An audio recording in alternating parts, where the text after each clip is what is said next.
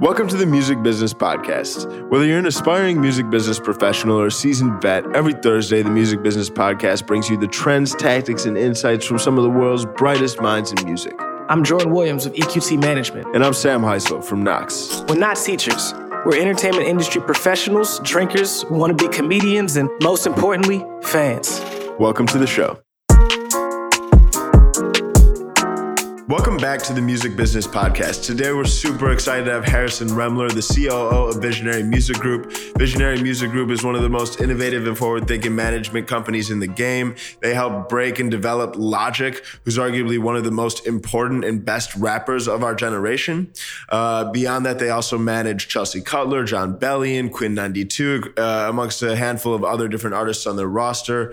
Harrison was recently named to Forbes 30 Under 30. He's a true executor, a true business operator. And I think being able to dive deep into the story of how he first started working for free with Visionary Music Group as a college student back in the day when Logic was selling 50 tickets, all the way from there through today where Logic is selling out arenas internationally. I think this is a super incredible episode filled with tons of actionable stories and advice. What do you think, Jordan? Yeah, you really hit it on the nail there. I also think that we get to dive deeper into what it's like to be, one, a young COO, a young executive, but also a young industry professional and how to really guide through the industry to make a name for yourself by the time you hit 30 years old. So I thought that was really inspiring for me, and I think it will be for our listeners too. For sure. So without any further ado, let's get into it. Harrison, what's good, bro? Welcome to the show. What's going on, man? It's good to see you both. Good to see you too, man. Good to meet you too. And Sam, working on some projects together, which I'm stoked on. Yeah, man, it's been exciting. This is an episode we've definitely been looking forward to. I think what you've been able to build with Visionary Music Group is incredible. So I think for starters, obviously, we're going to dive into a lot of different topics. But I mean, just hearing the story firsthand, I mean, how you got involved, we'll start there. Yeah. Sure. So I was a 18-year-old college freshman. I was in my backyard I used to play competitive baseball, and I was with one of my teammates, a Jewish kid. He was a Catholic kid, but we really hit it off. We've been traveling the country for summers, playing baseball together. We both love music. Long story short, in our backyard, we were like, fuck it, let's throw a concert, right? We had no idea about what a promoter was. We had no idea about how concerts worked. All we knew is that we wanted to throw a concert. We put on a show at the Canal Room, the last all-ages show in the history of the Canal Room. And we did something really innovative that I think sparked a lot. We weren't the coolest kids, but we knew a lot of the coolest kids. So we asked the 10 coolest kids we know to invite all their Facebook friends to this event. So before you know it, there's 48,000 people invited to this event. There's 600 tickets, right? Wow. So we go on the internet. We start reaching out ambitiously to Macklemore, to Big Sean. We don't know how offers work. We end up we put a bill, Air, a band from Massachusetts, and then Cam Meekins actually, and Skizzy Mars were on it, and a pop group called Upper West, and we put the show on at the Canal Room. It grossed like $12,000. I had no idea what a promoter was. So I just said, the two headliners, you get 35%, and the two openers, you get 15%. Yeah. Biggest check any of them had ever seen, literally dispersed in cash the night of. Beautiful. And I was like, this was really cool. It was really exciting. It was really challenging. Ironically, the manager of Cam Meekins at the time, his name is Tom Maffei. He's a pretty established manager in LA. He tried to sue us over like $300. And I was more ironically, I was at Jimmy Kimmel, and I oversee all of our execution of live events. So when it comes to any TV performances, touring, Logic had this idea where he wanted to start on Hollywood Boulevard with Guillermo, perform Black Spider-Man, and pick up strangers that were really dancers. And in the middle of the performance, the rehearsal, this guy pulls back with a vengeance. And it's fucking Tom Maffei. And it was cool, like full circle. I'm like, this fucking guy trying to fuck up the rehearsal. And then later, like 2 years later, we were on a call together, and we sort of called it truce, but it was funny. So throw that concert. I'm like, this is awesome. At the time, I was ironically interning for Dennis Leary's production company, the actor well known for Rescue Me. So I had met his daughter in college. I went to Vassar College. And I was like, hey, can I get an internship? She was like, sure, go work for my dad's company. I was literally reading scripts. I knew nothing about film. I would fall asleep at the job. And respectfully, I was like, these guys manage dentists. It can't be that hard. Mm-hmm. You know, let me figure out how to get in the music business. So go back to school that year, and I'm putting my brain to it. How do I enter the business? I'm seeing all these kids at this prestigious school that I went to, 395, 4.0s. They can't get a job. They're miserable chasing econ, chasing finance. And I went to a really liberal school. So it was even at the extent where a lot of people were they got so trapped, they dove so deep into the liberal world of, whether it be political science, philosophy, psychology. They were growing and maturing, but like they weren't really prepared for the professional world. And I don't think it was I think they were just in the moment of being a liberal arts student. So I was like, screw it. I was actually playing college baseball at the time. I pitched like maybe 4 innings my freshman year. I was like, this ain't going to work out, but like my dad will kill me if I quit. So I was like, I need to throw concerts, not to make money, but to make connections to latch onto a bigger team. So I was like, where in the world are there a bunch of kids who live on the internet, a bunch of kids who have money, and a bunch of kids who have nothing to do? Private prep schools. So there are all these prep schools in the Northeast. The first concert we threw was at Choate, Rosemary Hall, where John F. Kennedy went. Yeah. I threw probably 30 concerts with me and my buddy at the time. He was involved, and then he sort of stepped away, and it was really just me. The way it would work, I'd reach out to all these artists on the blog scene. This song is sick, good music all day. 2 dope boys, and one of them was Logic and Chris Zarou, who I work for now, who founded Visionary, and my big brother, mentor, best friend. And I'd call them up and I'd say, I've got $2,000 in the Hill School in Pennsylvania. Who wants to come? I'll pay you in full. Before I had no idea the idea of a deposit, anything.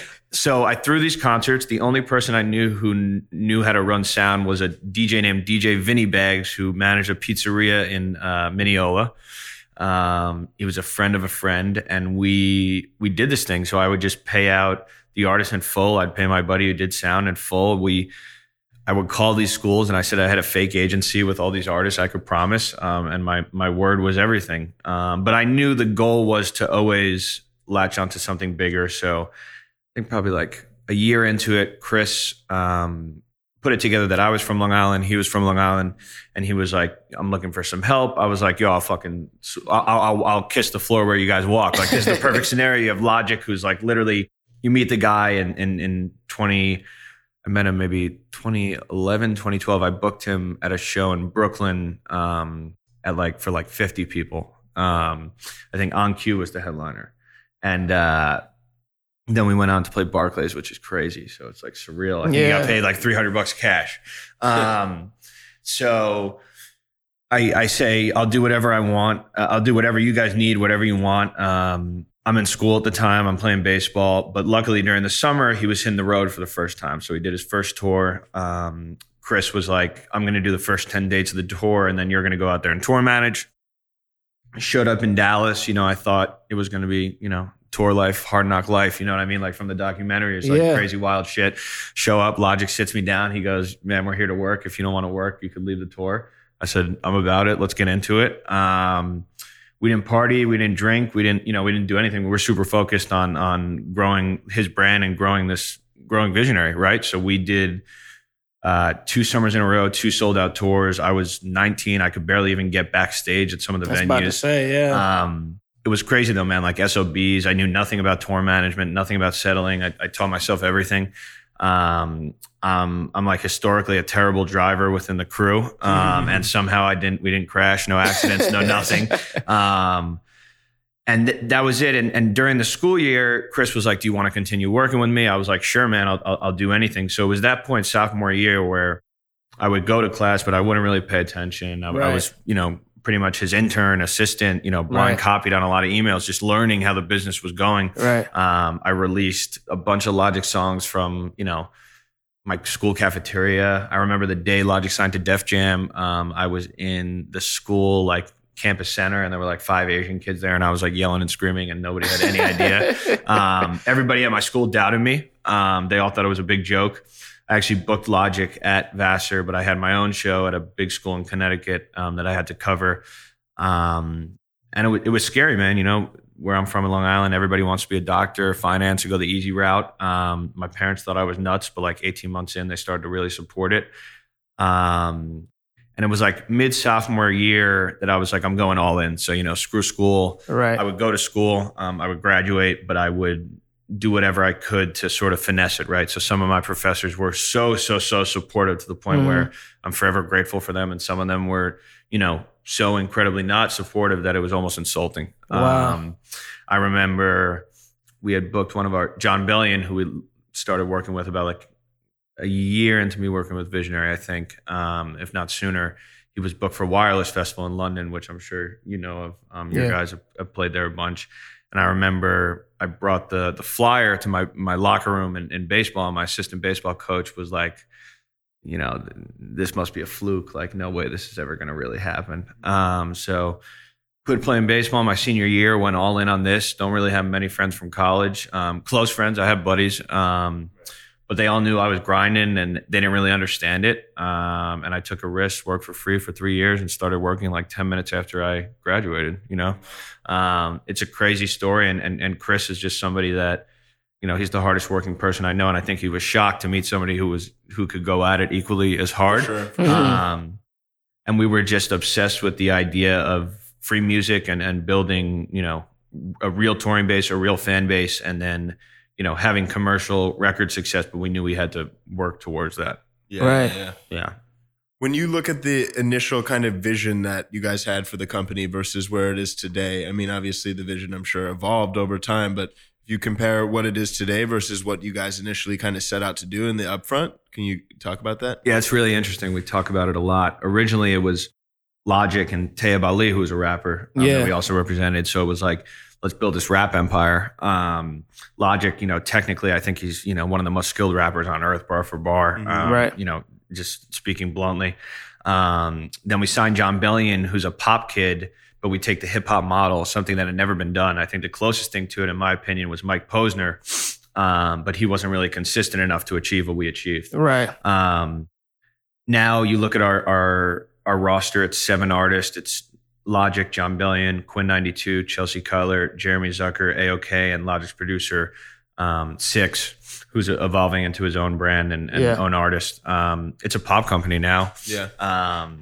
So that's the biggest shock to me. It was like, you know, we used to really look up to the TDEs, sort of, you know, the MMG brand. Right. But now it's, you know, Visionary has become more of its own little culture, lifestyle, and really pop leaning musically, which is interesting.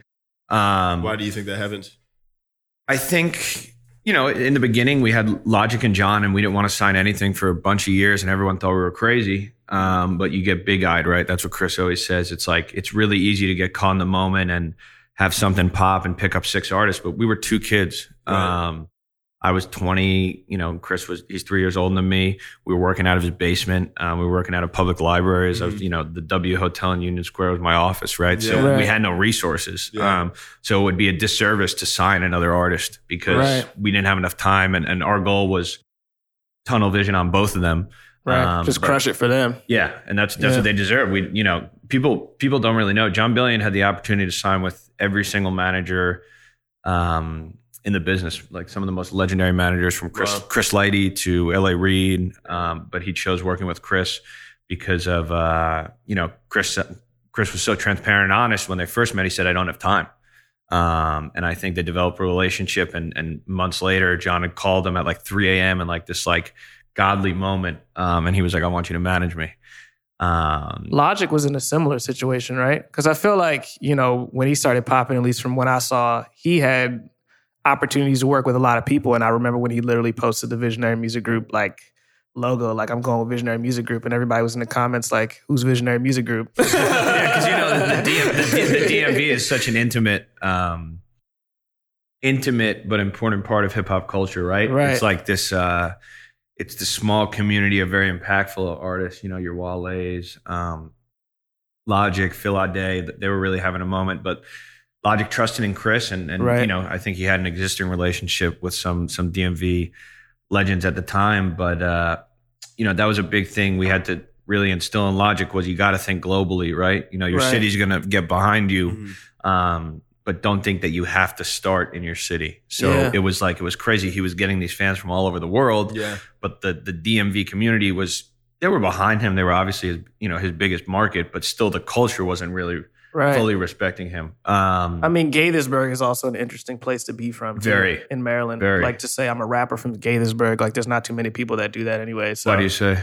I just think, at least when Logic was coming up, he was like the only person I knew from Gaithersburg that was rapping. Like I heard of some other people, but it was mostly like through him doing showcases. You know what I'm saying? So yeah, it's crazy, man. We just reunited Wu-Tang Clan on that Wu-Tang Forever track, and Ghostface called me, and I was chasing down his vocals, and he was like, "Yo, man, y'all are really doing it." I was like, "What do you mean?" He's like, Psychological opened for me." Yeah, Psychological. I was like, that's crazy. I was like, that was crazy, man. So I forgot that was his name before it was Logic. Psychological. That was pretty surreal. Like, to work with an artist who reunited the most iconic group, personally, I think in hip hop history. Yeah. It came down to the wire, and there was actually a last minute Def Jam caught an interpolation, I believe.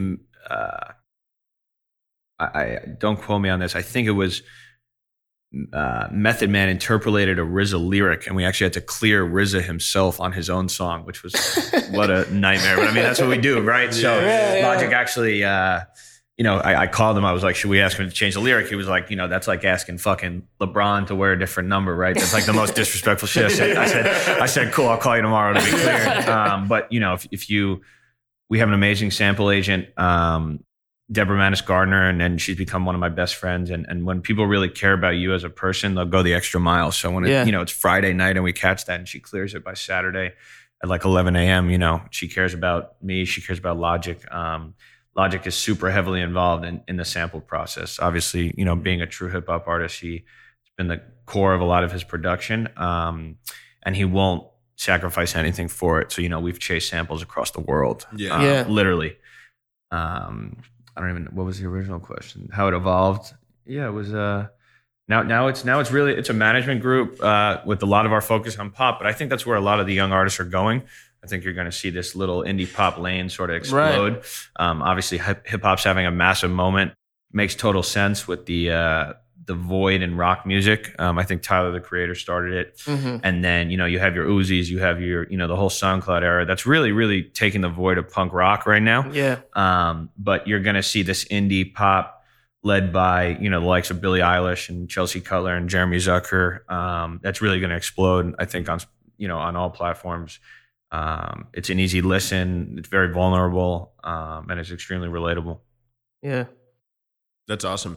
So I think it's when you look back on the development of Logic, I think one thing that stands out, obviously, starting very early on, being persistent over long periods of time. I think a lot of people tend to not stick around long enough or not actually lay the foundation. They see stuff not taking off. We're going to find a different artist. I think the question there is, what were some of the inflection points or some of the core elements of the foundation that you really feel you helped build that enabled the success that Logic has had? Yeah, I think it's the perfect combination, right? You have an artist, Logic, who built his brand on being the hardest working artist, communicating with every single fan. He would literally reply to every single fan, meet every single fan.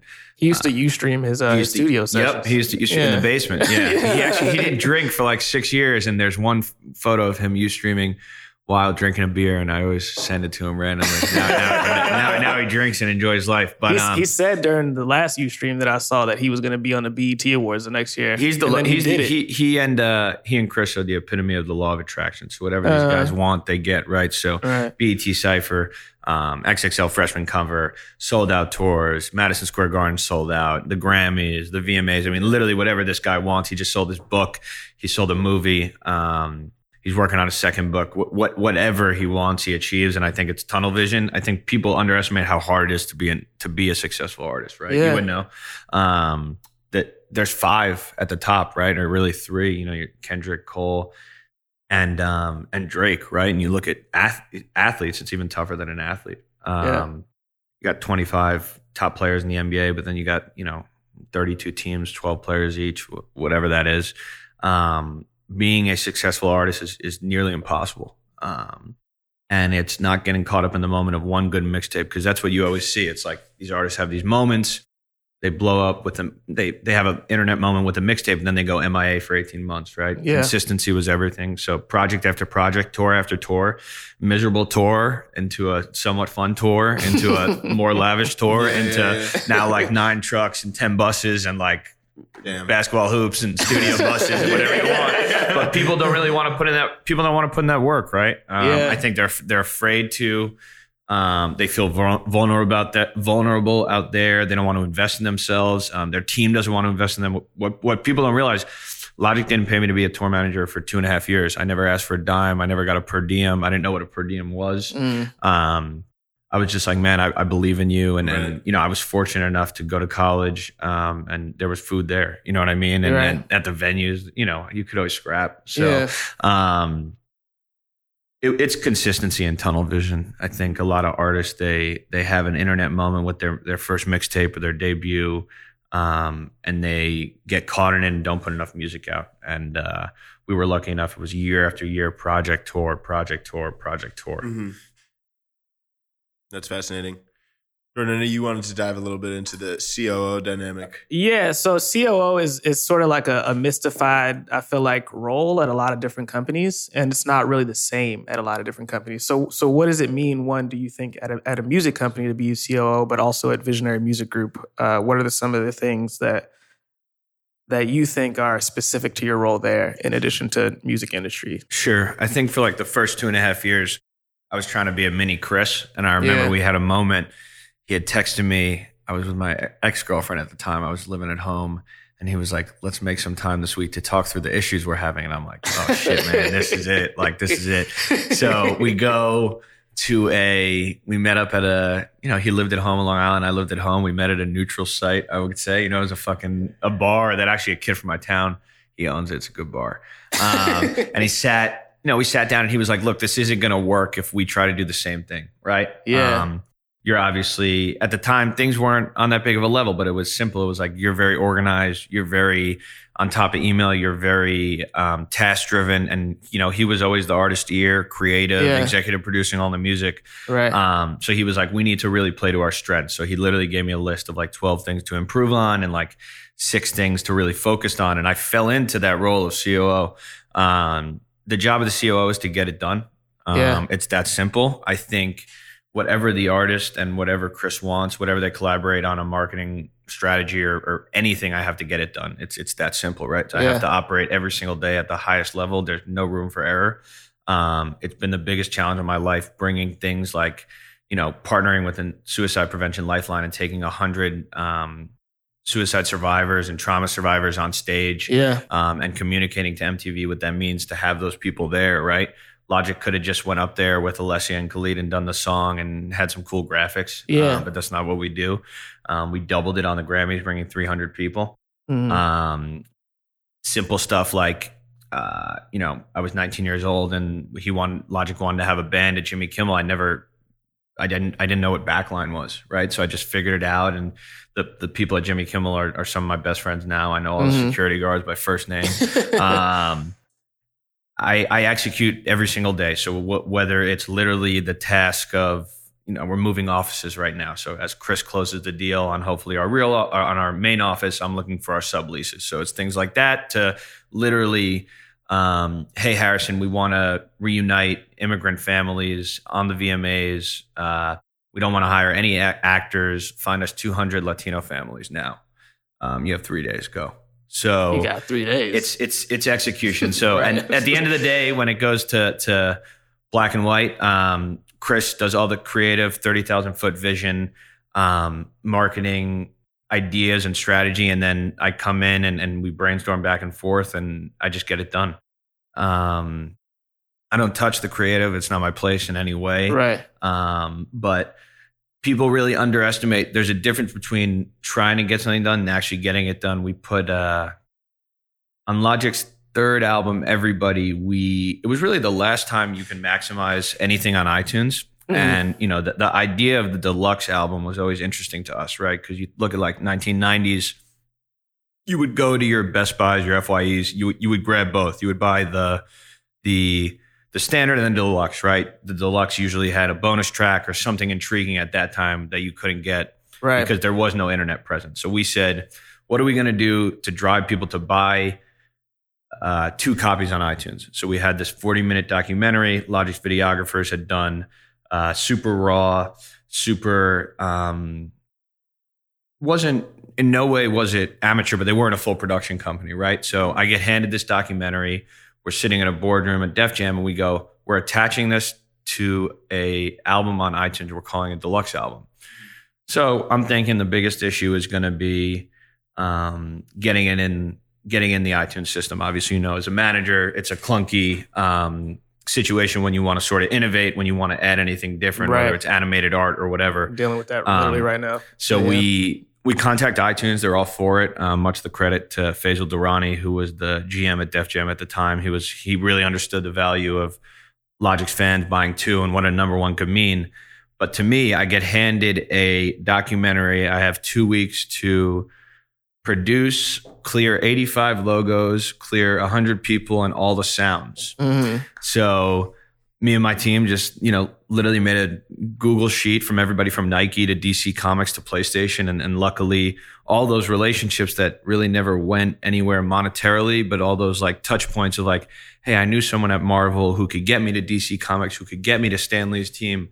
That paid off, right? So I cleared, I think it was like 95% of the logos. We missed a few we couldn't get. And then from a Sonic perspective, we got it all done. We got all our people signed off. It came down to the wire to another extent, but I wouldn't put it up to chance. So I actually sent a videographer, Justin Fleischer, who's an amazing, hardworking videographer, photographer, creative, who works for Logic now, to Bitmax, the post-production house of Universal. Yeah. And I literally said, stay there until it's finished.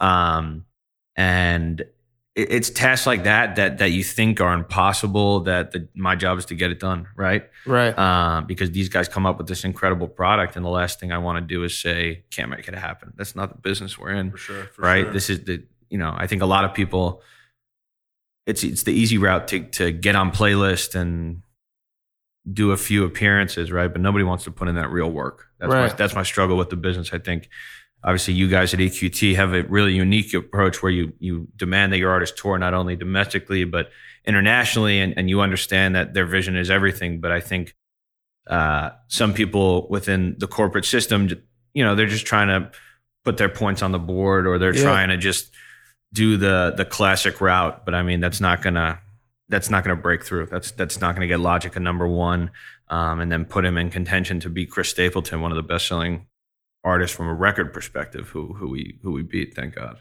Yeah, by a few albums, which was a process. By a few albums, yeah. Crazy. Yeah, I mean, we sold 250,000 albums. I think we beat them by like 25, but we were the first artist to ever do D2C, really in an innovative way, attaching merchandise, signed merchandise, and that's something where like we're educating Universal on, right? Yeah. How do you order merch? How do you manage a warehouse when all of a sudden Logic sold 35,000 hoodies in 3 days, right?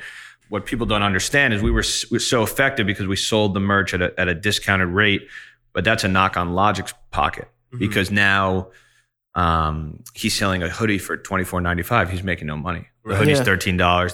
The album's $4. The shipping is, he's making $0. Profit margin, it was a complete investment in his career, and it paid off massive dividends. So speaking of fans, how do you guys think that you were able to market to more of the cult following that Logic got as first, as opposed to like traditional rap fans? And how did that change the way you marketed and the way you rolled out everything from that point on? I don't think we ever marketed to the quote unquote cult fan. I think because we pushed not only the music, but his message, people attached to it, and Logic became your favorite artist, right? Yeah. So whoever your favorite artist is, you're in that cult, quote unquote, right? So J. Cole did an incredible job. Cudi, he's my favorite artist. He could literally get on the record and say, I fucking hate you, Harrison, and I'll still support him, right? But it wasn't like we were going after certain fans that we knew would be all in. We knew if we put out great product with a great message and he was super vulnerable and human and relatable, it would develop into that. So we never chased. And with his technical ability, you can't ignore how incredible of an artist he is. So those who fully respect the art of rap and respect great music will always be fans of him, in my opinion. In today's music market, how important is skill? Because it seems like there's a lot of people, I mean, marketing, obviously, the ability to create a narrative, to grow a fan base. I mean, that almost seems more important than technical prowess. I mean, where do you guys, obviously, it's a balance. It's a balance. Yeah. Gambino said the smartest thing, and I always say it. He said it in a 2013. Remember when he freestyled over Pound Cake on Sway? Yeah. So he was on that radio run, and he said it to Rosenberg. He said, your music is just an advertisement for your brand. Obviously, now it seems like from the outside, people who don't really understand hip hop, they go, this music isn't that grand. It's not that wild, musically, sonically. But at the end of the day, it works. It's working. But for longevity, you have to create incredible music. I respect what's going on with hip hop right now. I love it. But, will it withstand 5 years? Mm-hmm. That was always our thing with Logic. It was, let's get to the Garden before everyone else. Totally. And we beat a lot of people who were in a similar lane as us. Right. But I think it's all about building these subcultures, not really owning a genre per se, but building your own. You look at 21 Pilots, right?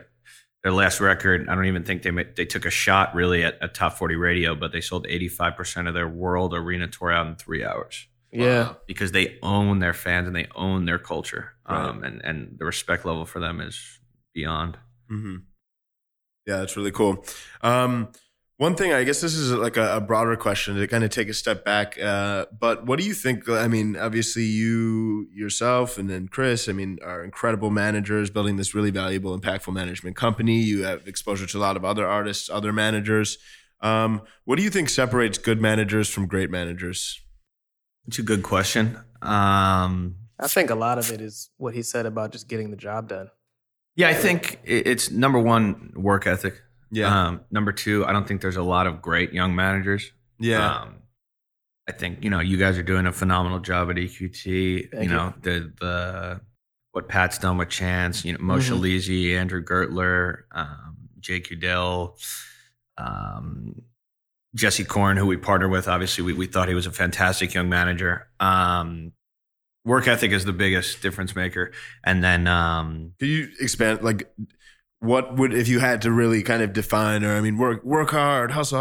Yeah. Like, can you demystify work that smart, a little right? bit? Like, you could wake up and take 12 hours of meetings. But if you're just bullshitting and grabbing coffee and having lunch and going to shows, like, we didn't do that. Like, we literally just fucking sat in Chris's basement and fucking, whether it was blogs, we would literally track down every blog or this is something crazy not a lot of people know. John Billion had the first unofficial Spotify exclusive. So John Billion, producer, singer, songwriter from Long Island, incredible music talent. Yeah. I would put him, one-on-one against anyone when it comes to production, songwriting, lyrics. So he delivers us this project. It's a pop mixtape. It's a free project. And we go, there's something going on Spotify, this thing called Spotify. And there's these three acts, Mr. Wives, a rock band, G-Eazy, and Halsey. For some reason, they're all, I was familiar with G, obviously, because he came up in the same world as Logic. But for some reason, they were selling a ton of tickets, streaming a ton.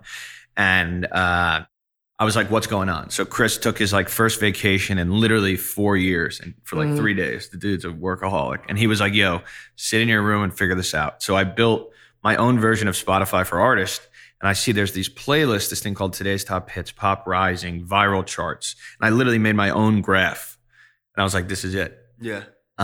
So we approached Spotify and we say, we have this project, John Billion, no samples, fully. We own Capitol. He was signed to Capitol at the time, but we would give it to you exclusively. Will you support it by putting it in this playlist plan? And at the time, Today's Top Hits had 2.2 million followers. Everything was still in development. And they did, right? So it was sort of just, you can talk about what's going on and then you can figure out what's going on. Not a lot of people want to figure out what's going on. I knew where the Spotify playlist team, I was going to go to their office in Saratoga. That's how dedicated I was. Dang. And I think at the end of the day, working really hard, building genuine relationships and being a good person, because it's crazy how the roles of so many people, especially in the brand space, they shift all the time, right? You can work with somebody who works as a assistant at Nike, all of a sudden they're running entertainment marketing at Reebok, Yeah. And just adapting and being innovative. And just because something worked for one artist, it's not going to work for another artist. Yeah, totally. It's not. And I think that's a lot of what a lot of companies struggle with. They try to take the exact same plan. Right. Yeah. For sure. Yeah. So one thing we like to kind of do sporadically throughout the show is like a hot take segment where it's not necessarily things we believe, but just stuff people are talking about in the industry. So I think now that we're kind of talking at a higher level about like management companies, obviously we're seeing all these different, like the model of management companies doing joint ventures with major labels. So the hot take here is that kind of management only as a company is becoming an outdated model. Do you think that's true or false? No way. That's not, no. He's like, fuck you. Management only is becoming an outdated model. False. Management is forever going to be a part of this business. The upside is tremendous. The competitive nature of it is tremendous. Artists need great managers, right? At the end of the day, they can make incredible art, but if they don't have, it's not their job to market it. Right. If you're a smart manager, I would advise you to get in the record business. The value of the master is becoming increasingly more powerful. I think you have an advantage because you understand an artist. You understand when to push their buttons, when not to. Right. You understand what promo works and what promo is sort of just for strictly promotional and really not adding any value. So we decided to explore that, and we have Chris and I are partners on a joint venture with Sony, which we're super excited about. It's early; it's a brand new business, so we haven't signed anything, and we are excited to take a manager and a youthful mentality to a business that is booming. But a lot of the same people in that business are still there from, the 1980s, 1990s. Yeah. But I think what separates Sony is their leadership, and some of their executives really, really get it. And I'm stoked, but I mean, we have nothing to, we're the underdogs. Yeah. Right. Sure. We've achieved, success in management, but we're literally the underdogs. But management will never be a less important part of the business. I mean, there's nobody traditionally, the record label doesn't pick up the phone at 2 a.m. when the artist is having a crisis or the tour bus breaks down. Right. I think we'll be a little different in the sense that we won't be managing these artists, but I've been through every single scenario you could ever imagine from a touring perspective or obviously Logic struggles with his mental health. So we really understand that and the intricacies of that as an artist. So we're going to pick up those phone calls and take care of that. But it's just you have to grow your business at the end of the day. Right. And we thought that was the logical next step. We toyed around with the idea of, do we play in sports? Do we play in entertainment?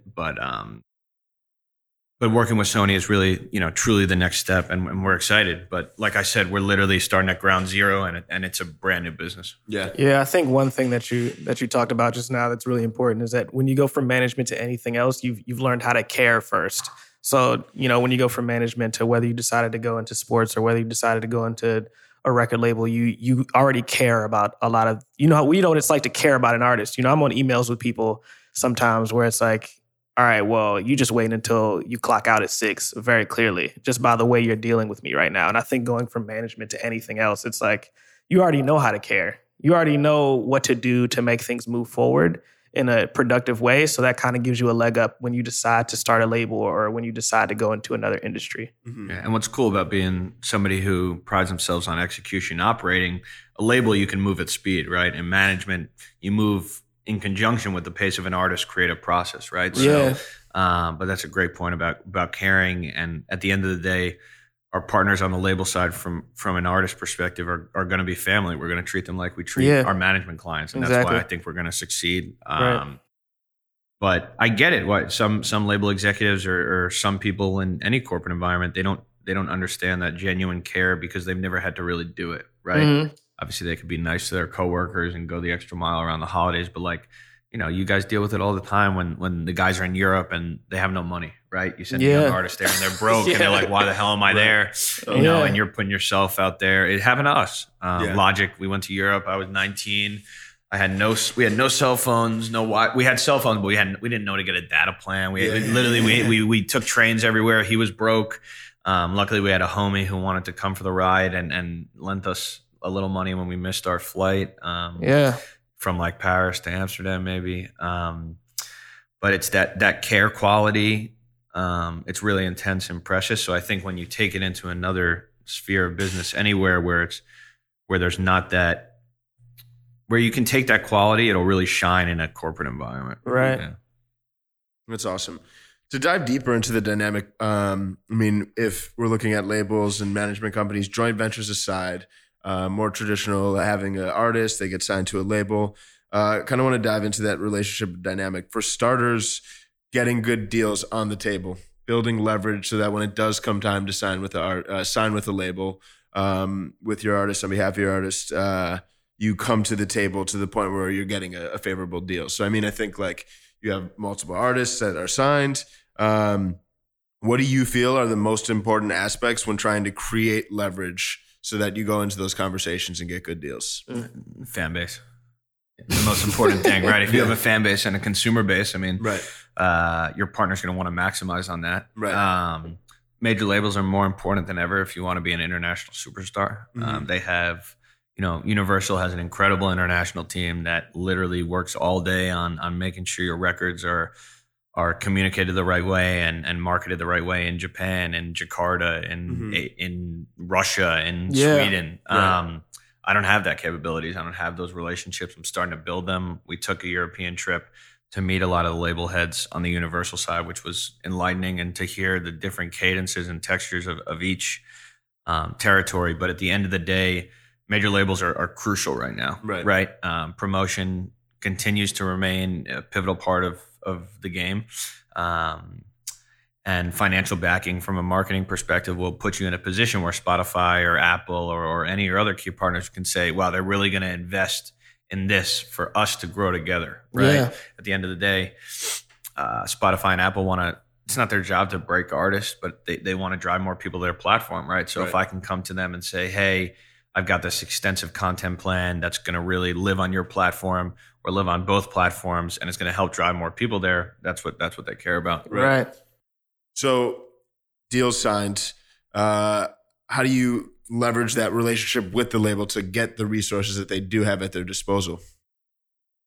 A lot of inner politics. Yeah. I think you have to be sort of like a politician for your own artist, right? So a label employee has, they get in at 9, they may leave at 7, or they may be equally as hardworking, but they could have 7 or 8 projects, right? You've seen this on the management side. Why is your project going to be their number one priority, right? Right. So how do you incentivize everybody from, the finance team and the shared services and the legal team? Because when Logic's coming with a record, Kanye could come with a record the same day. But I need Logic needs his sign off the same day. It's just as important, right? So I pride myself on really maintaining strong relationships with the base of the company, and then really, really working together when you can to succeed. And you have to motivate people to be a part of your project. And you grow a fan base, you have something amazing. People want to attach themselves to it. Right. So if we win, that means the label, we're all winning. So it's a lot of inner motivating inside, campaigning inside, right? Yeah. And you even think globally, like Logic, we're signed to our label partner in the UK is Virgin. They're getting thrown hundreds of American artists a month. Yeah. Why are they going to care about Logic versus somebody else? They're going to care about Logic because, we flew over to meet with them and have, had meals with them and laughs and been through the ups and downs. For sure. So they pick up those phone calls and they go the extra mile. That was the biggest thing that was that I had a misunderstanding of. I thought, I was young at the time and really just watching it. I was like, Logic signed a Def Jam, it's game over. It's like, holy shit. You got it. Whatever feature we want, whatever, we would get Jay-Z on the phone. Naively, we drew up a marketing plan. We're like, we need Funk Flex to play this song at this time. And now looking back, I'm like, I can't get Funk to play it. I could maybe get it 1 or 2 spins on Mix Show at 4 a.m. But yeah, it's a lot of educating the building, especially when you build something like we build with our artists, where it's sort of doesn't really sit in the model of the clubs or in traditional pop straight to radio. It's educating them. But once they understand it, that's when you find your biggest success. But it's like, holy shit, these people just gave you this much money, but you still got to teach them about your own artist. But it makes sense when they have so many projects. So. Yeah, for sure. No, I like that. I mean, it seems just oftentimes sentiment is very much like they're there to serve you, but you really have to be proactive in nurturing that relationship. And on the back end, just being appreciative. Extremely. Just being a good person to them after the work is even done. Yeah, yesterday I literally I took out the entire the 6 or 7 women who are on the shared services team of Universal. So that's BA, legal, finance. Took them out for like a year-end drinks and meal, just because they're the ones in production who are putting in that work at 1 a.m. when we're making a change to the master, and I'm fucking hammering them. Right. And then Logic's incredible with it. He does an incredible job of making sure they feel like they're taken care of, whether it's gifts around the holidays or just personal text or notes. John Bellion does a phenomenal job as well. But most importantly, you got to make your fans let your fans know that they come first. Yeah, right? For sure. Because with no fan base, there's no sticking power, and label doesn't care. So, it's artist development is not easy, right? And it takes 4 or 5 years. If you're lucky to even that fast. So. Yeah. You said earlier fan base. You use that for leverage. When I interned at Mass Appeal Records, one of the first people that kind of taught me about the A&R game and really seeing what fan base meant. His name is Brian Johnson, actually. He told me that fan base, I was obviously going on SoundCloud and I was looking at who is streaming the most. And he's like, you should be looking at that. Like, that makes sense. But, there's some people who don't stream that often that can fill a room of 500 in some weird town in Indiana that we don't know about. And we're trying to also find those people. So when you come into a room at a label, obviously streaming is obviously the more important thing in terms of leverage. But and at a management company, how often do you, when you guys are trying to find new artists, try to look at, obviously try to look at the whole picture, but how do you find the artists that may not be streaming that much, that may have avenues in other situations, and how do you prioritize that, or not prioritize that, but how do you I guess compare that to artists that do stream well, or so I guess I'm just trying to say, what's your A&R process like? I get it. To be honest, I'm not really involved in the A&R process in finding new artists. But that being said, we're always looking for artists with a message, as cliche as it sounds. Right. Because if they have a message, we can market that at the same time as marketing the music. We're looking for artists who work their asses off. And if you can fill a room of 500 people across the country, there's fans there. You just got to be smart enough to get them to stream the music or buy the music or buy in, right? There's no excuse if you say there's no audience. I think the role of an A&R is constantly changing. We have a great A&R at Def Jam, Noah Preston, and he's really adapted with like how the business is adapted, just becoming an incredible facilitator for Logic and what he needs. But in terms of new clients, we're just obsessed with people who have something to stand for. Right. And it's hard for us to fight for somebody who has nothing to stand for. And they got to want it just as bad as we do. But I'm excited to see how Chris approaches the A&R process on the label side. And see the role of A&R is constantly changing. Right. I think we're starting to talk a little bit about like the message of the artist, the narrative of the artist, the unique elements of the artist, and how that kind of corresponds to growing a community and a fan base that people can resonate with and really grasp around. I know we're actually speaking to, I guess, your mutual friend, Jordan's colleague, Henny from EQT. You want to talk through kind of the question that he raised and thought would be cool to talk about, kind of, and how the message evolved? Yeah. I actually spoke with Henny right before the podcast. Just like, is there anything that you might want to ask Harrison? Because he was pretty excited that you were going to be on the podcast. And he wanted me to ask you, how did the message change, or how did the grind change from when you guys went from, Logic being this indie artist to being this nationally or internationally recognized artist? What's your day-to-day at this point compared to what it was back then? What are some of the things that you do now that you didn't do back then? Just kind of what that growth was like. Sure. It's two-part. I think Logic stayed true to himself the whole time. If you look at his evolution, you look at him on the XXL cover, and he was wearing gold chains, styled by Carucci, which is like hilarious to think of now because the dude literally performed in Under Armour sweatpants for like 2 years straight. But it was like, we're recognizing the J. Coles are winning, the Ed Sheerans are winning, the Taylor Swifts are winning. They're all human. So let's just go all in, right? So how do we partner with Comic-Con? How do we partner with the voice actor community? How do we partner with, how do we dig deeper into nerd culture? And how do we let Logic be him? And once he sort of let go of the idea of chasing something that was maybe a culture that he really didn't at his core resonate with, but he was a part of, that's when he really evolved and his message stayed the same, right? You look at his hit record, it's a message of, it's a universal message, right? Yeah. And that's what he's been saying since day one, peace, love, and positivity. Our day-to-day's changed, significantly. Obviously, he's become a much bigger business and he's a global artist, so you have to manage those relationships at the same time.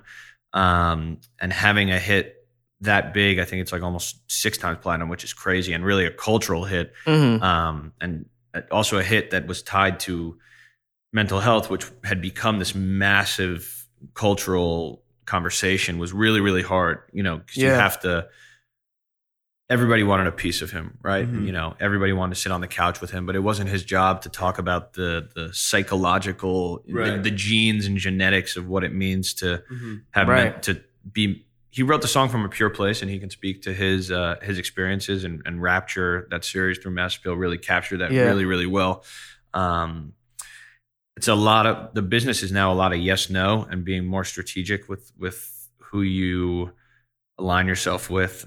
Years ago, I used to, pick up the phone and chase brands all day, but for him, it's a quality game, not a quantity game now. You can't just partner with anyone for a quick check. He knows his value 150%. So he knows what it's going to cost for him to step out of the door or, really put his arm behind a product or a brand. The business is just bigger, man. The pressure, the stakes are just incredibly higher. When you go on tour at House of Blues level, maybe you're investing $100K. Now he's investing enough to have, multiple security guards, tour security, a 50-person crew. So, there's a lot of pressure financially for us to keep on budget and make sure that he walks out at that end of that tour, the end of the festival, the end of the show with what he deserves and what we promised him. Right. So not much has really changed in terms of his message, and not really much has changed in terms of how hard we work. Everything is just amplified. I think in the beginning, Logic said it really well a few weeks ago. He said, in the beginning, a lot of it is luck, but when you get towards the top, it's work ethic. Because so much of it is luck meets work ethic meets talent meets just, Chris and Logic meet via the internet. What are the chances? You know what I mean? But when you get to the top, it sort of flips from like luck being less of an element and work being more. Right.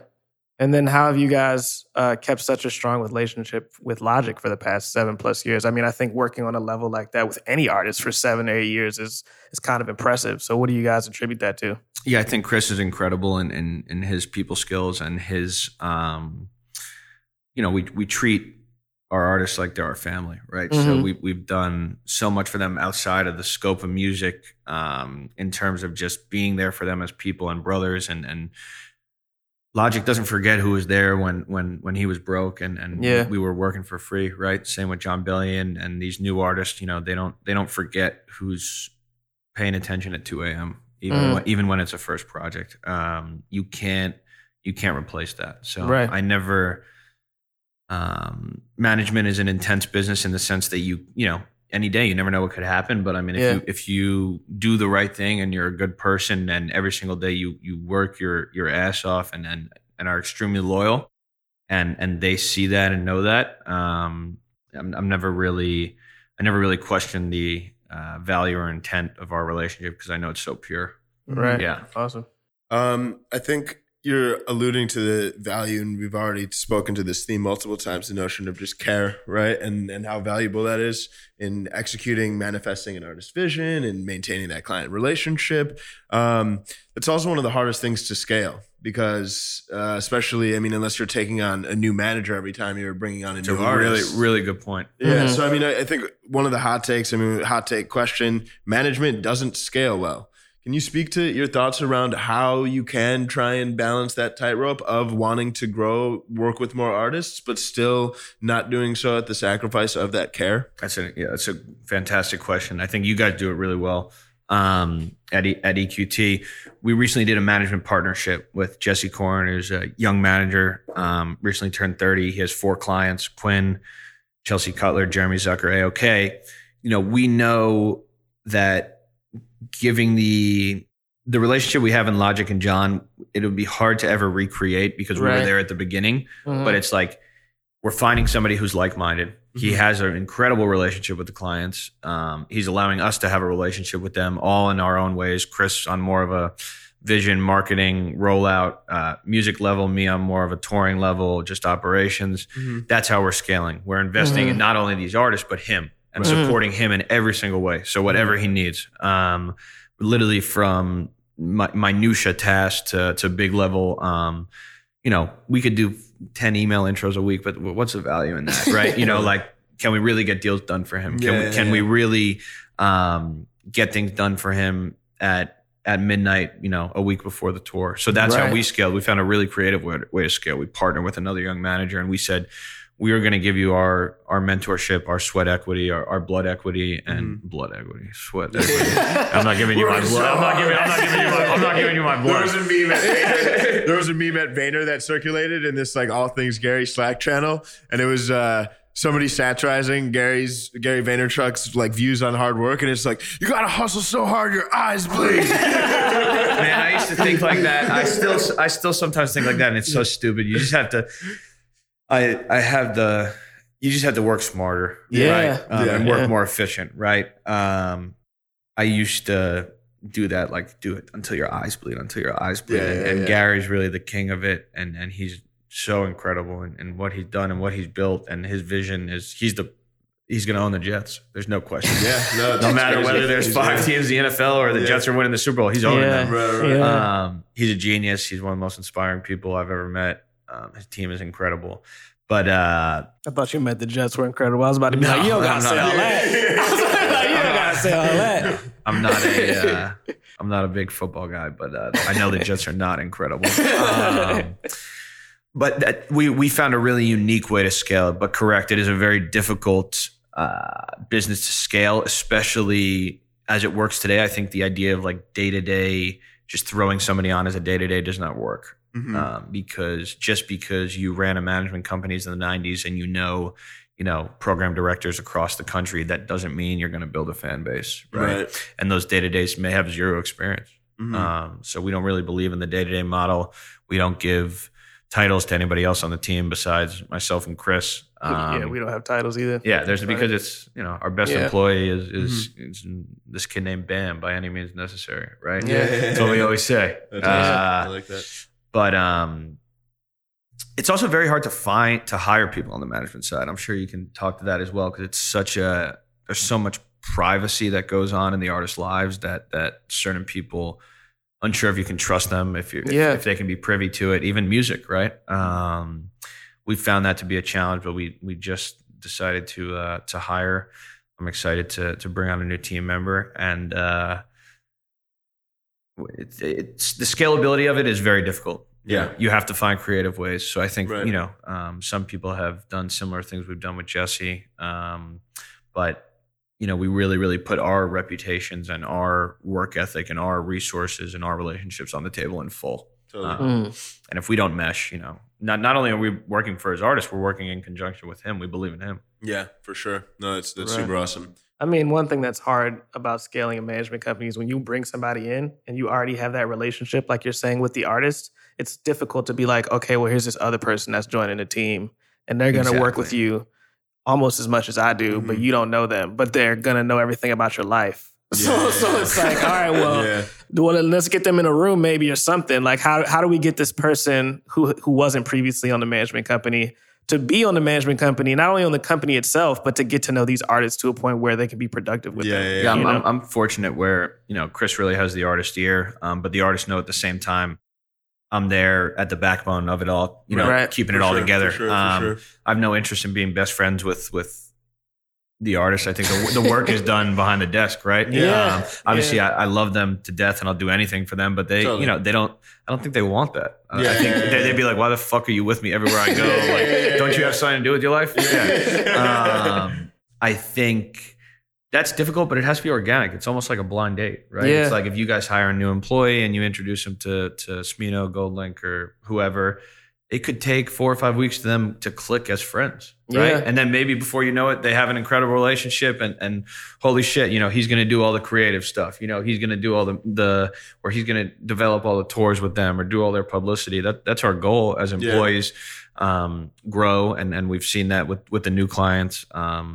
We all have our unique relationships with them, but it has to be organic. And I see that's a struggle at labels. They're like, okay, we met with him. Now he's our best friend. I'm like, yeah. Like take him on a promo run in Reno, Nevada, when like they don't know his name, and like maybe after you endure that experience, you can become friends. Right. That's literally what happens. So shout out my boy Mundo, who works at Rhythm Radio for Def Jam. Logic used to do this thing. Mundo came to like 6 or 7 concerts. He was covering the tour, and they would do this whole thing, "Fuck you, Mundo." And it was really just sort of like initiate him to the crew. And now he's like, you know, now we love him to death, That's right? awesome. Yeah. Awesome. But it's difficult, man. We don't, you know, artists are such intricate people. It's like you and I can meet at a coffee shop and hit it off on business stuff, but like to really understand them and gain their trust is nearly impossible. Yeah. So there's sometimes, because their art is their everything, they're just as precious on their relationships and friendships. So Yeah. I see that. But some label people are amazing at it. How many people work at VMG now? It is Chris, myself, Lawrence Lamb, who used to be an agent at Paradigm. He's been with us for like 2 years. He works on the operations side with me. And then we partner with Jesse, and we just hired some. It was unique. We called him. We met this kid through an old intern of ours, and he was like doing some graphic work, and I would just constantly throw stuff at him, and he was like, "Yeah, I'm down," and always cranking out shit like with That's speed. awesome. I was Yeah, like, "This kid's a fucking he's a savage." So we call him. His name is Brendan, and we were like, "Hey, man, you know, it's time for us to hire on the management side. We've been struggling to find someone. We think you're a great fit. We know you're in San Francisco. We're going to put something together for you from an offer perspective, and we hope to bring you on in January." Yeah. And he texted us 4 days later. He's like, "Yo, I'm in Bushwick. I got an apartment." I was like, "All right, bro. Like, here's the office address. Come." The office is here. No. Our office is in New York. He lived in San Fran. Yeah, your offices are Our here. office is here. So he, you know, that's Oh the man, lead. good timing. Yeah, no. He believed in. he We didn't even moved give him straight up. a real offer. Oh, and he damn. moved straight up, which I respect. That's dope. Shout out Brendan. And Good for him he'll for be finding an receiving apartment his in official 4 offer. days too. Because Yeah, that's impressive by itself. Yeah, like his- for him doing that, you should have been like, "Yo, we got you now." But that's what did you a need, feat. man. Like I would do, like, man, there were so many times I would take my ex-girlfriend's car and just leave class for a week, right? And just to be in the opportunity to be at the Fader with Logic 3-4 years ago, just to be in the room as a fly on the wall. Or my first day ever, I remember I followed him around and his photographer for like 7 or 8 hours, just holding the silver, what is that thing? Like the silver reflector. Photo shoots yeah. I don't know. for I don't know what Flash. it's I don't called, know. but Bouncing light, yeah. I don't know what it's called, but So I would do the craziest story of it all is the two best stories are, there's a lot of good stories, but the two good stories I could work for this are John Bellion played his sold out show at SOBs. I was tour managing it, and I had a final for my Russian literature class that I had to pass. Fun. And I did the show at SOBs, settled the show, went to the after party for an hour, and I took the Metro North back to Poughkeepsie where my school was, and I, on my computer, watched Anna Karenina, the Russian, it was based on the Russian book called Anna Karenina, and I had to watch the movie to learn about it. And I somehow, 7 a.m., like drank a bunch of coffee and fucking literally, I think I got like a 67 and passed. Oh, man. That's beautiful. And so then, you didn't sleep the whole night? No. Yeah. And then it was like one of those brutal, I don't know if you guys know the Metro North, you have to transfer at Croton Harmon. To Poughkeepsie? And like there's nothing more depressing than like transferring in Croton Harmon at 3 a.m. and like one of those random like boxes like that you just wait in, where I'm literally holding my computer watching this this DVD. Shout out my buddy. I have a good friend named Andrew Bloom, and he helped me through that. I cheated off him the whole test, so I appreciate him. It happens, and then, man. It happens. And then another great story is we were on our second national tour. It was 2013. It was May. Remember the exact day. It was May 23rd. Logic had flown to the XXL show. You remember they used to do the LA and New York XXL show. So it was Logic, Travis, Action Bronson, Busta Rhymes, him, his security guard, and Chris. Him and the security guard flew to New York, and Chris was in New York at the time. They all met up and they did the show. Mm-hmm. We had a 3-day drive from Colorado to Omaha. Mm-hmm. And we're in the middle of Texas, or right near Fort Worth, Texas, in the middle of a tornado. Wow. In a bandwagon. And our merch manager at the time, who was the only person who had touring experience, he'd been on the road 15 years. He was like, yo, we're going to die. Pull the bus over. I literally submitted my last final in the middle of a tornado. On the bandwagon. I have a picture of it. Wow. I remember typing it. I was in like the one condo bunk that was big for our security guard. That was such a memory. But it's crazy. Like literally we thought we were going to die. And we were, and Logic was such a good guy, man. He would call, check in on us, and that bandwagon, that's like such a deceptive touring mechanism, because they say you can drive it. Dude, you can't drive. I can barely drive a fucking Nissan. Imagine driving through the first, man, there's so many legendary stories. The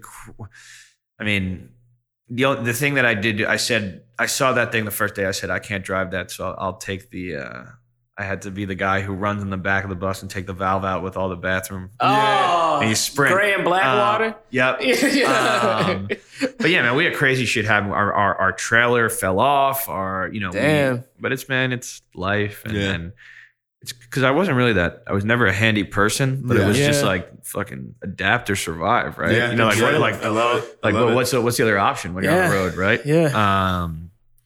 But it's crazy, man. Some of those people that we worked with on those first tours are some of my best friends in the world, even like promoter reps and stuff that you remember that were there when you had nothing. Yeah.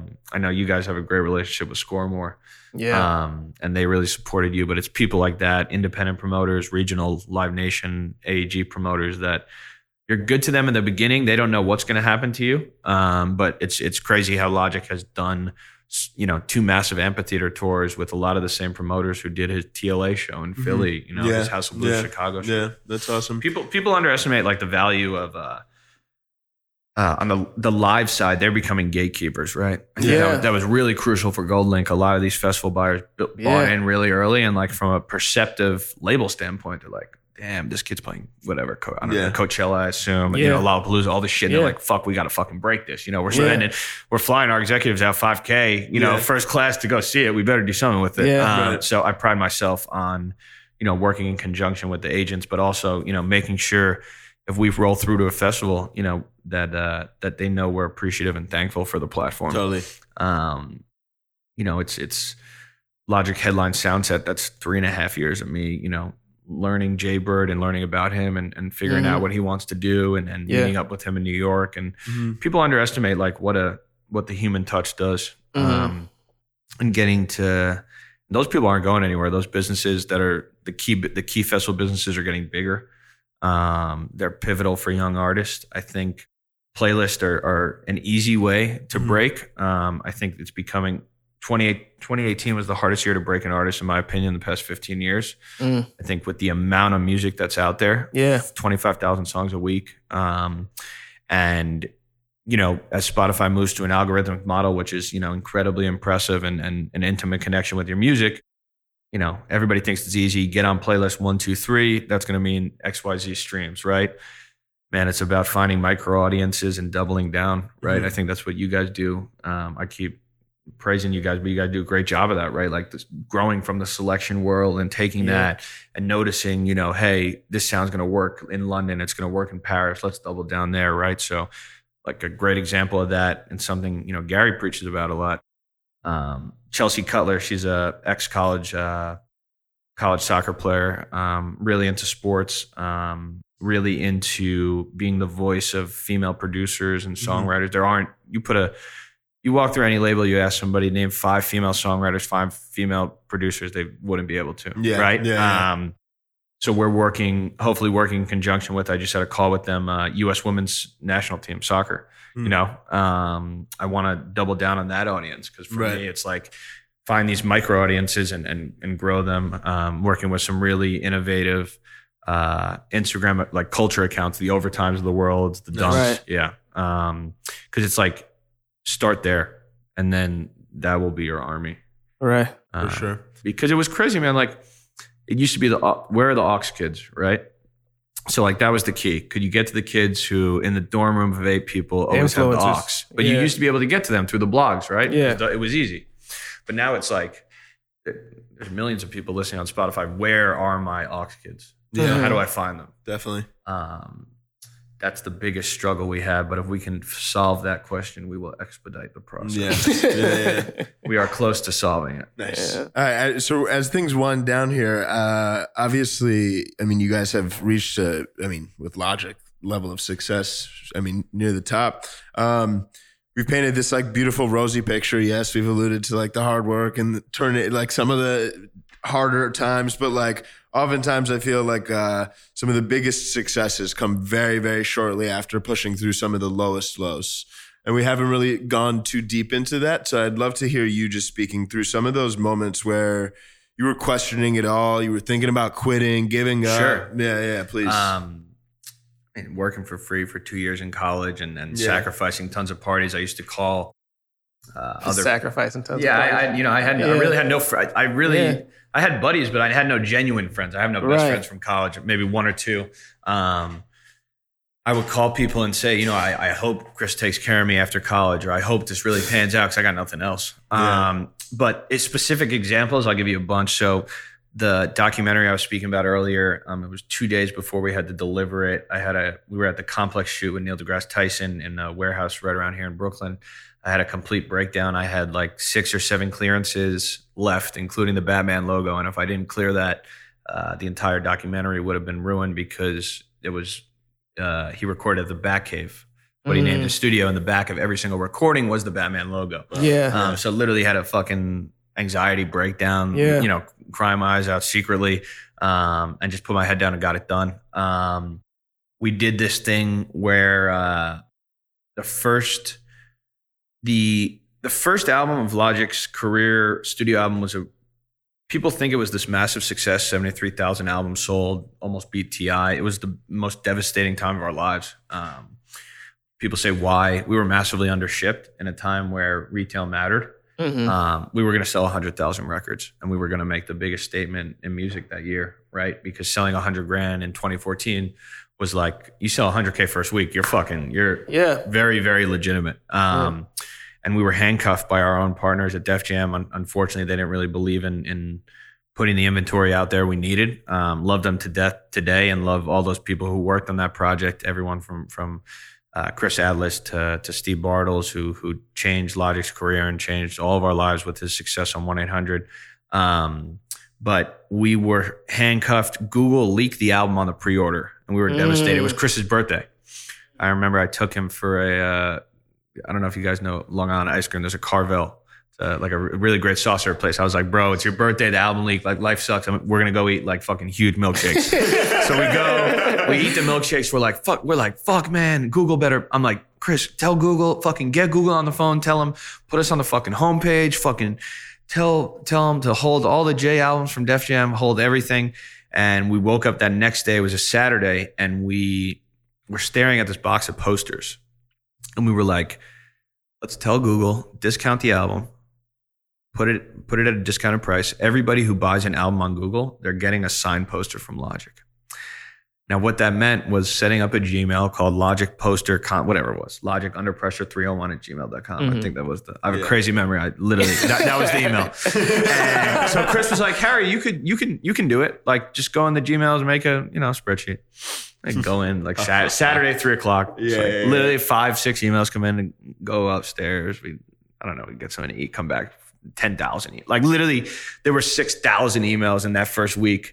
And I had to manually go through every single email, reply myself, and create an Excel sheet So I would work all day, and then for 2 hours after work, I would work on that, right? Yeah, because yeah. I couldn't do that during the day because I wouldn't be productive. And then I handed that Excel sheet into the Universal team, and they said, the sheet doesn't work with our system, redo it. So I had to redo the whole thing myself. That's some label shit to say.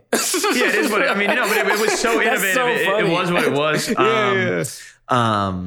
That was just like a crazy thing that like we were like, we just had to get it done. We were in a massive lawsuit for Logic's name for 4 years with DJ Logic that actually went to the Supreme Court, but it was denied. But it was we weren't allowed to put out music officially for a long time. I think that the failure, more like the true feeling of disappointment on that first album was wild. Mm-hmm. It's not really, we've experienced a ton of like daily minutia failures, right? I make a mistake every single day. But it's more like those moments of like trying to achieve the impossible. Right before the impossible happens, you're like, this shit may go south real quick. Yeah. That's like the feeling I get a lot more than like extreme failure. We're going to lose. We're going to lose, and we talk about that all the time, but it's how you bounce back and how you stay consistent. Right. Damn. Well said, bro. Yeah, I appreciate that. Could end it on that. Gary knows that. You know what I mean? He talks about that all the time. You're going to lose, and you got to keep it moving. We've been lucky enough not to lose yet, but fortunate to work with people who are just obsessed with what they do as I am. Yeah.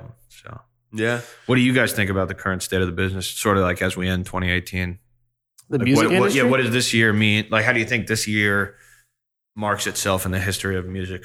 I think 2018 was just such a great year for music in general. Got it. Like so much music came out, so many great albums. I mean, if you look at my top 100 on Spotify right now, I got like Saba in there, but I also got like Casey Musgraves in there. Because it was just such good stuff came out across the board. Like 2018, it was like, whoa, music is back. People are making money again. Masters matter again. Like I feel like that's what 2018 is in my head. Yeah. Like the industry's growing again. Like, oh shit. Like the people that said I shouldn't major in the music industry when I was 18 years old, they're like, oh shit, this is getting bigger. This is like really growing into something. I think for me, that was like the main turning point of 2018 is from like, oh, the music industry is just this thing to now people are like becoming millionaires again and it's gaining its traction again. For sure. And it's going to attract a lot of more young, smart people. Yeah. You're going to see Ivy League kids come be in the business. Yeah, for sure. I mean, it's cool to see like all the hype around like the second golden age too. I mean, just revenue starting to climb.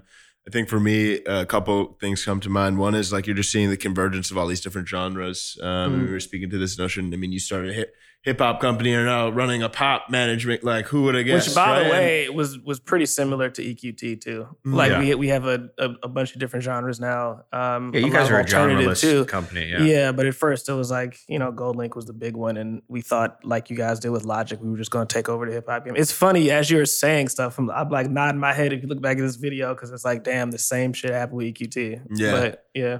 The other thing is too. I think it's and obviously I have a somewhat like biased perspective in the sense that I come from this marketing media world, having worked at VaynerMedia, but just seeing artists become mini media companies. And I think this also goes back to the notion that you were speaking to of like the human side. I think like fans really long to see this like behind the curtain side. I mean, not super cliche, but like social media, transparency. I mean, that stuff creates human connection at scale.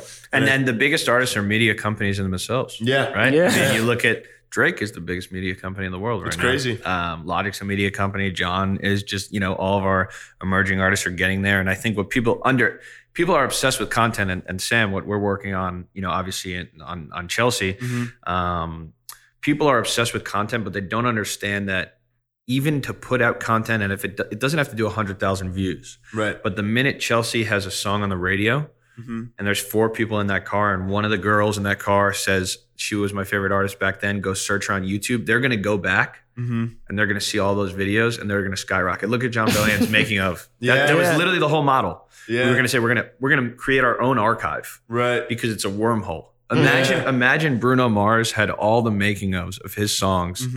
As he had that first radio hit. Obviously, it panned out okay. He's still a fucking superstar, but it would have been even triple, quadruple. Right. That's the goal, right? So I'm obviously, I have impression goals, but I mean, at the end of the day, I'm building a content archive history. You know what I mean? Gold Link, there's so much good live content of him out there. I remember he did that like dome performance in Long Island City or something years ago. What year was I think that? it was like it was like an early live stream thing, 13, but I know it something? lives on the internet. And I think, when I dive into an artist, I watch all their live stuff. Kendrick Lamar's Made in America 2014 performance is probably my favorite YouTube video to watch, most inspiring thing of all time. But people need to understand that content's a long game. Yeah. And that content's a process, right? Artists don't know they make art. They may not be ready for camera. So, right. But luckily we've found a nice little niche, you and I together on everything else you're working on we're building an archive. So for when she is at the amphitheater level or the arena level, those people are going to go back, and as they wait for that next tour next year, they're going to be spending hours on YouTube. Yeah. For sure. The depth of fandom too. Yeah. And giving people the opportunity to create that depth, to learn more, to have just the fact that the rabbit hole exists. Yeah. That also makes it a little difficult, I think, for artists that don't necessarily want to share that much of their lives. I know for me, and I respect that. personally, Absolutely. Yeah. And for everyone, it's different, right?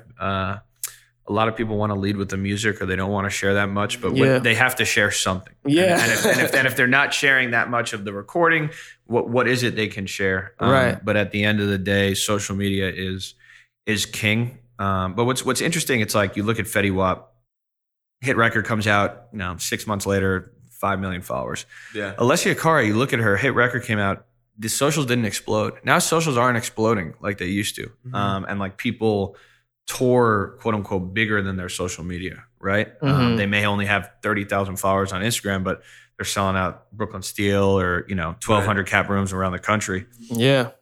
You just need to be, you need to be consistent, and you need to just be human and be vulnerable if you're comfortable with that. But it's interesting. I'm excited to see how people break if their artists really refuse to be that vulnerable and use socials. Yeah. Is it more, if I was in that situation, what I would say, let's make 3 pieces of content, but make them super premium. Let's make 3 45-minute, right. like, let's make them, even if it's the homies shooting it, let's make it seem like this is a Netflix premiere. Let's make a huge deal out of it. That's something John Bellion does really well. He took some time off from social, but he was crafting this whole animated vision, and he, invested a ton of his own money in, he wanted to reinvent single art. And if you look on his Instagram, he put 10 for every song on his album. It's a 10 to 20 second vignette of Pixar level animated content. And you're going to see in 3 years, that's going to be what single art is today. Excited. Yeah. It's been out there, so you should have seen it. My bad. I should have got it to you. But I think there's also like a lot of opportunity in cross promotion, whether it be with brands, and people talk all the game about brands and stuff, but you really need the brand to believe in it, to work together to potentially break an artist, develop an artist. So I'm excited for what's next, and it should always come from the artist. I don't believe in the managers really pushing their personal brand. I believe in the success is all of the artist. I believe that the credit is all to them. Like I said, the work is done behind the computer screen. Yeah. I'm freaking out that I'm on camera. So Yeah. but I think it's an important year for 2018. Important year for music in 2018, but it's becoming, even though the value of the master has increased, it's becoming more and more difficult because so many people are getting into it. Totally. Yeah, we had a conversation like that with Derek Arrow and other guests on the podcast about how it's a double-edged sword. I mean, obviously, it's like it gives artists a unique opportunity to be able to create because there's less gatekeepers and they can create their own means of access to potential fans. But because of those barriers are down, it also just drastically increases supplies. So to break through is tough. Yeah, but he was saying these Spotify playlists, by the time you like something and reach out to the artist, they could already have a fucking record deal. It's like by the time they're on a playlist, you're like, oh, this is a new artist. Like, oh, they're already signed, which literally just happened to me 3 days ago. I was like, yo, this artist is tight. And apparently there was already a bidding war for him before he even dropped a record. Wild. I was like, there's bidding wars for artists that have no music out. I'm like, yo, how are you going to put $5 million behind an artist? He's never even put a song out. That's crazy. But that's the game. And at the, it's venture capitalism at the end of the day, right? It's the same shit. Look for the home runs. Look for the home runs. But, hitting consistent singles and doubles is why, certain labels are ahead of others. Totally. Well, Harrison, brother, we covered a lot of beautiful ground, man. Thank you so much for coming out today. The leather ground is beautiful. I appreciate you guys. Yeah, thank Cheers. you. Yeah. Appreciate it. Well, hey, man, that was a super dope episode. Hands down, man. Incredible. I think one thing that he talked about was just working and being able to work before you're monetarily compensated. I mean, I know at least being in New York, being in the music industry, majoring in the music business, I think a lot of people, especially people my age, think you're just supposed to join it and get rich quick. But Harrison put in the work. He put in the work before he knew what was going to come from it. And I think that's why he's still such a boss today, is because he still has that mindset. For sure. And in that same vein, too, I mean, putting in the work when it comes to creating long-term, genuine relationships with other people. I mean, who knows what your friend will be doing 5 years from now. Do good work. Have a reputation of consistent, high-quality output. I think, and beyond that, too, care about other people, right? I mean, send those thank you notes. I think what the story he shared of how they make sure to send out holiday cards to various people in their network, and how he will take and treat people out to dinner. I mean, it's not using people, it's creating genuine relationships. I mean, this is largely a relationship business, so that's huge. Another aspect that really stood out to me here is, I think, just his ruthless execution. I mean, there's this notion of being a business operator, and I think he truly is a fantastic operator. It's one thing to have great ideas, but the most important fact beyond that is being able to execute upon those ideas. And I think a lot of people, you can have the best ideas in the world, but if you're not executing upon them and doing so well and doing so quickly, you're not going to be able to achieve the dreams that you have. Well said. So I think, as always, if you guys fucked with Harrison, be sure to follow him on social media. Just search Harrison Remler, Remler, and you'll find him. And beyond that, if you want to let us know what you like about the show, reviews go a long way in helping us learn about what you like, what you don't like. And whenever you leave a review, it also helps us get more exposure to other people that might find value in this. So if there's another person that you think would like to hear this, don't hesitate to send it. As always, we're truly grateful for your support. Until next time, we out.